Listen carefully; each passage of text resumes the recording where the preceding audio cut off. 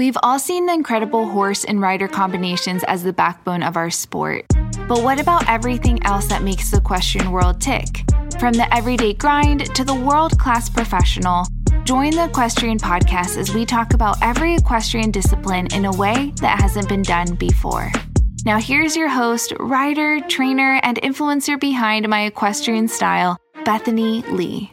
Hey friends, and welcome back to the Equestrian Podcast. I'm your host, Bethany Lee, and this is episode 387.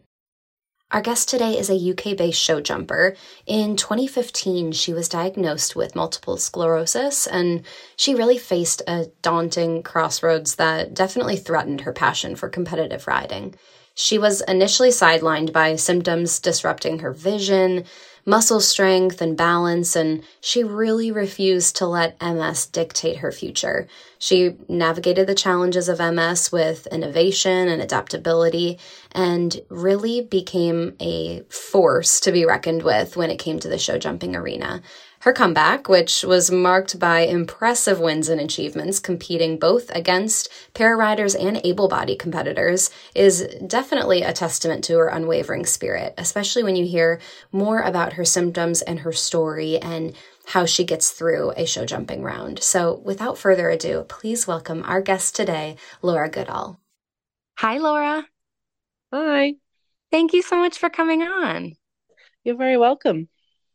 I am so excited to hear more about your story, but first tell me how you got started in the horse world. I learned to ride when I was about 6. I used to have riding lessons, and I had my first pony when I was 8. Wow, I love it.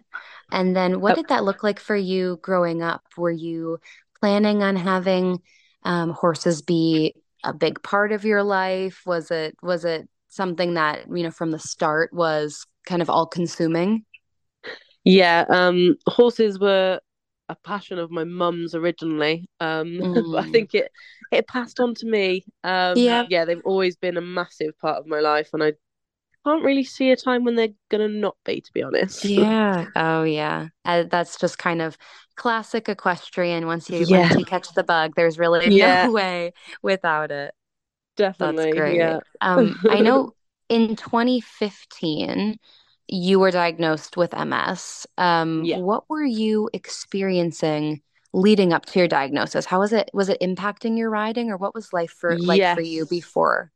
Yes. So for me, well, it took them a year to diagnose me, and it was the riding where I had most of the symptoms. Wow. So prior to this, I was show jumping a lot, and just getting on with life as a normal show jumping equestrian type person would. But as soon as, well, what we know now, we didn't at the time, we didn't actually know what was causing it. But as soon as my core temperature was getting up, my muscles would just basically turn to jelly. And I'd just fall off the side and I'd go blind. So all my vision would go really blurred, that I could literally only just see patches of colour. But because I'd got to that stage, it would have then affect me for about 3-4 days. I'd be struggling to walk, and it would really exhaust me. I had lots of other symptoms too, but that was the big one. I'd fall up the stairs, I'd fall over a lot, drop things. I couldn't feel temperature, so I'd scold myself quite a lot.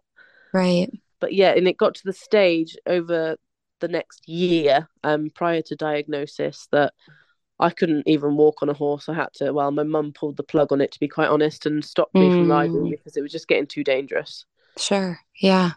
And I mean, obviously receiving a diagnosis like this is pretty life-changing. What was your initial reaction? Initially, I was glad that there was something there, because they'd been testing for so long, and I'd had a doctor that was a bit rude about it, saying that I was basically wasting their time and making things up. I was just glad that there was actually something wrong, because in my head I knew there was, but it was just like getting the actual answer. But then once it actually sunk in, I got quite depressed. I just felt like it was going very downhill very fast, and it was only going to get worse, because obviously MS is a progressive disease. And obviously I couldn't ride at this stage. So I just thought, riding and horses had been my life, and everything I've ever done has been for the horses. And I was just thinking, well, what is the purpose of life now? Mm, So yeah, I was in a very, very bad place. And then I think it got to a stage where I was just like, I gave myself a good telling off, I think, and gave my head a wobble. hmm. And just said I need to sort this out. And I did everything in my power to then basically get control of my life again. Right. Since your diagnosis, you've made an incredible return to show jumping. Like, can you kind of walk me through maybe your mindset and the determination that it took to Yeah. overcome the, initial obstacles posed by MS and then return to obviously the sport and the background that was so Yeah. ingrained in you? Yeah. So I obviously had to completely retrain myself to ride because Right. my left side of my body is very weak. There's a very obvious difference between the two of them, but the gap is probably getting less because I work so hard at it now. But at the time, it was very, very obvious. Like originally, I'd start just walking on a horse, and I found that if I focused on a point, it would help my balance. But then, obviously, horses being horses, do move quite a bit. And when Right. they went off the line I was focusing on, I just fall off the side again. So then we realized that wasn't going to work for me. Wow. um, so then it got down to, right, physically, I needed to improve my strength and my balance and things like that. So I got a personal trainer and I did lots of work off the horse, just to try and improve things and replicate. I know, obviously, you can't to a certain extent replicate being on a horse, but Sure. I did as much as I could off to try and improve that. And then I just had to find new ways to do things. I have random spasms in my legs, so I have to have my feet tied down basically just to stop them kicking out randomly. And it was just yeah, it was just a case of trial and error to be honest. And I had to well, it sounds awful, but when I eventually got back jumping, I would jump and jump and jump until my core temperature got to that point where I would fall off, just so that I knew how it felt, so I knew when to stop.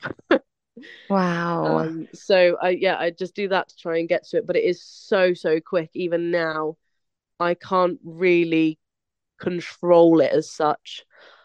If I get to that stage, which if I'm in the ring, I'm very competitive. I won't pull up unless I fall off. So Wow.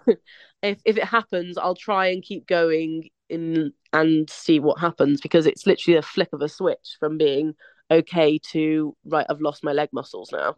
Wow. Um, but yes, so I'm attitude and determination wise, I am quite stubborn, a lot would say, and it's probably done me a massive favor in terms of MS because I Mm, has taken a like I have to be very determined to do something when there's 10 things in your way stopping you doing it. It's not the easiest, and you do have to be pretty ballsy to be able to go in a mm, ring knowing that obviously everyone gets nervous before they go and compete, how it's going to go and remembering where to go and things like that. But I have to then on top of that, I have the worry of, well, at what stage am I going to lose control of my body? Will I right. be able to see by the end? Will I be able to feel anything? And it's quite scary when you're sat on a horse and you can't hold on and you can't do anything. I can't pull up. Right. I can't really do much at all. But we've worked hard and we found ways to stop me getting to that stage so quickly, shall Mm-hmm. we say? Mm-hmm. Yeah, it's been like lots of trial and error, lots of planning. I have to stay very cool, so I have all my clothing is cooling clothing. Right. I have to put wet towels around me before I go in to try and get my temperature down. Mm-hmm. Um, I'll warm the horse up and be ready to go, and then I'll walk around for a while until I've got back down to nothing, just so that I Right. go in as cold as possible. So I've got as long as possible in the ring Right. before I reach that tip off point, if that makes sense. Yeah. Yeah. What other, Um, I guess, like adaptations have you incorporated when you're in the ring and those, you're starting to experience those signs? What are some things that you have kind of put into your program? yeah, so when I'm in the ring, I obviously have my stirrups tied down to my girth, so that just keeps my legs from doing random things. Well, Sure. keeps them under control.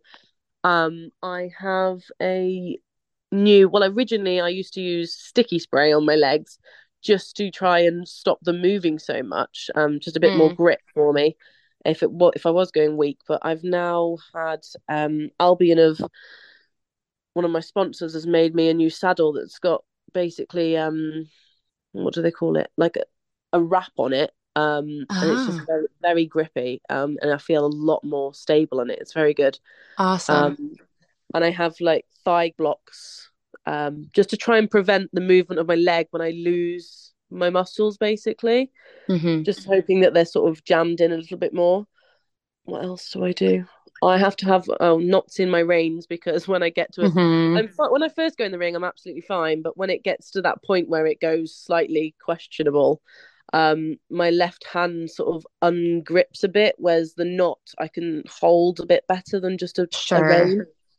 Yeah, that's probably the main things I do. And obviously my Yeah. clothing is just the big one. It's just trying to stay cool, really, because Right. for Right. me, obviously, it's not with everyone with MS, but for me, it's getting hot that causes the main issues. Sure. How has fitness played a role in your riding now and since MS? Because obviously I know my mom and my aunt have MS as well, and I know Oh, that really? sometimes fitness, yes, fitness, and then like you were alluding to, like overheating in Yeah, general, that can sometimes working muscles can cause more fatigue. So how do you yeah, kind of navigate fitness as like a kind of a component of being successful for riding? yeah. So for me, I am very much use it or lose it. Mm, If I have any moments where I'm not doing something, then I do seize up. Like even when I'm sat at a desk at work, if I don't get up regularly, I struggle to work, like walk. Everything just seizes up. mm, And so in the gym, I try to use every kind of muscle going just to keep them basically working. sure. And any sort of weightlifting I do it all singularly. So I'll never use like a big bar. I would put two, like a dumbbell in each arm, so that my weak side has to work hard and it doesn't just rely on my strong side, basically Sure. compensating. But when it comes to fatigue and things like that, I just have to really, really plan things. If I know I've got a show coming up, like a few days before, I'll be very careful as to what I'm doing. And the morning of a show, like I try to get everything done the day before, so that the morning of a Mm, show I have to do very, very little, just to try and keep as much energy stored as possible. But definitely working on my balance and doing things like each side separately, and strength training has helped, because obviously my muscles don't seem to fatigue as fast because they are used to doing like these different exercises, I suppose. definitely. Tell me a little bit about your horse, because obviously, I mean, just like any rider, but especially when you are, you don't really know at what point you are going to start losing some control and strength when you're in the ring. Tell me a little bit about your horse and your connection with your horse. Yeah, so she's not a trained para horse. I bought her as a 7-year old, and she's quite sharp and probably not what people would think is a typical para horse, to be honest. She's very, very good, and I don't know if it's a mare thing or what, but she can sense when things go wrong. So, as Wow. difficult as she can be, as soon as my muscles go bad, she seems to know, and she just takes control, basically. Wow. Previously I have been at a stage where I've just been coming to a double, and my muscles have gone, and basically I've my legs have just flown backwards by themselves. So I was almost on her neck, and she just literally threw me back into the saddle. Yeah. But she's never been trained to do it, but she's very, very Wow. good. And I little things, but I can no longer leg yield with her, because when my muscles get bad, I only use my good leg coming to a fence. So Right. I don't Right. want her to think that that's me asking her to yield to the side. Sure. Um, and so now if I say, you, because my right leg's the good one, so if I use my right leg to ask her to move over, she just gets faster rather than moves over. She uses it as Uh-huh. she treats it as a like a go forward thing, Right. just because she's used to me not having one leg sometimes. Right. Right. Yeah, that's so But yeah, interesting. she is quite the warrior, and she Mm, is a little bit hot headed, and she can be a bit fiery, but she's very sensitive, and I think that helps with her basically connecting to what happens with me. totally. Yeah. Yeah, And she's there's very just kind. yeah, there's just something about mayors, right? I mean, they can be Yeah. feisty and have their opinions, but when Yes. you're on a team with them, they have so much heart and Oh, yeah, it's like they absolutely. know. Yeah, yeah. Definitely, I 100% agree with that. We are moving into our new home this year, and something I'm so excited about is to fill the house with equestrian art, because not only is it just so classic while being so timeless, I think it really aligns and fits in with any type of interior decor and style. I found an equine artist a couple years ago, back when I first was introduced to her amazing equine art calendars. I've been using them for a few years now. I think this is my fourth calendar of hers. But her name is Steffi Hornig, and she is one of the most talented equine artists I think I've ever met. And something I really love about her methodology is she really prefers to really get to know the personality of the horse and then paint them, to really try to capture who that horse is. And so I just really think that shows through in her art and really sets it apart. For more information, if you're looking for a calendar, I think there are a few 2024 in stock. I just got mine and I am obsessed with it. One of our horses is actually the month of February, which she did so perfectly. So to get more information, visit her website at steffihornigequineart.com for more information about how she does what she does, and for you to get your hands on some art or getting her to paint one of your horses. So again, that website is steffihornigequineart.com. All right, let's get back to the episode. Obviously, in addition to, physical part of the sport, physical challenges, I imagine there's an impact on the mental side of the sport as well. So how do you, Yeah. navigate the days or the periods of time where mentally you may be struggling? Oh, it's yeah, like confidence and things like that I have had a knock of confidence in the past with things, because a lot of my issues since having MS are non-controllable Right. and can be quite scary. But yeah, I don't know. I seem to have been like, I try to just breathe through things, if that makes Mm-hmm. sense. Mm-hmm. Just take my head off somewhere else and not think about it too much. Right. Um, Right. and just kind of get on with it. But Yeah. it can be. I I have the attitude of there's nothing wrong with me. I'm just being silly. I don't like to think, oh, I've got MS. I just Right. treat it as, oh, I'm being lazy today, or oh, I'm just not feeling it today, or oh, I just fell over for no reason. I'm so clumsy, rather Hmm. than, oh, it was MS, because I just don't want it to feel like I've got something I can't control. I'd rather just blame it on something else, to be honest. And Sure. Yeah, I feel like you have this determination to like not let MS define you as a person, as a yes, rider. Do you have any like pivotal moments or like realizations that kind of solidified this mindset of, that you were going to feel this way or kind of like act about your MS this way going forward? for me, I know, like, obviously, I was in a very bad place when I first started, Sure. and I couldn't find anyone that was in the same situation. And I was thinking, I'm not going to get around this. But then once I don't know how or why, I can't actually remember where I managed to turn my head around at some point.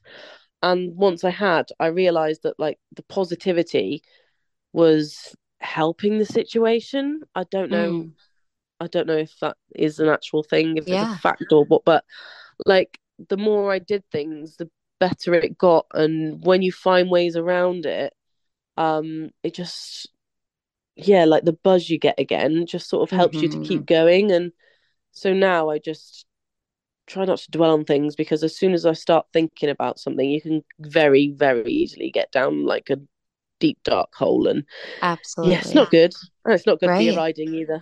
Right. Well, as someone who has achieved remarkable success, what would you maybe for someone listening who has, facing their own unique challenges in pursuing their passions, pursuing riding, what would be some advice that you'd give them? To be honest, I would just say whatever happens, if you've got a passion and you want to do it, you've got to find a way to do it no matter what. And you'd be surprised at how many different ways you can adapt and change things. Nothing's impossible. If you really love it, then just go for it and don't let anything Yeah. hold you back. Right. Right. Looking forward to the future. What excites you the most about the prospects for yourself in riding and advocacy within the equestrian world too? To be honest, I try not to be like goals and things for me going forward. It's just keep going. Yeah. See Yeah. what happens. Take it in your Totally. stride. Because as I've already mentioned, I'm quite competitive and I can be quite hard on myself if I set a goal and don't make it. So I try not to Yeah. set too many goals because I I don't get love that. disappointed. But Yeah. but yeah, I'd like it to continue really. Keep going as we are. It would be lovely if para-showjumping started to be a more recognised sport, Mm-hmm. um, and get the same sort of treatment as para-dressage. I know a lot of people have never heard of it, and the Right. ones that have are still like, I don't understand how you can be para and show jump. And yeah, it's just sad that there's not enough countries involved, that it can't be in the Paralympics and things like that, really. Right. Right. Definitely. What would you say is an area of the industry that you are especially passionate about that you feel like the rest of the horse world either just doesn't know a lot about or doesn't talk that much about? Yeah, probably the same thing, para-show Yeah. jumping. Yeah. Definitely. Yeah, I'd love to. I do try and advocate for it as much as I can, because a lot of people don't realize it's a thing. Right. I didn't until I got talking to someone I knew actually that had heard of it before and seen it. But it would be really nice to get para-show jumping on like a bit more global, and just yeah, like heard of and talked about and Mm-hmm. publicized. But Mm-hmm.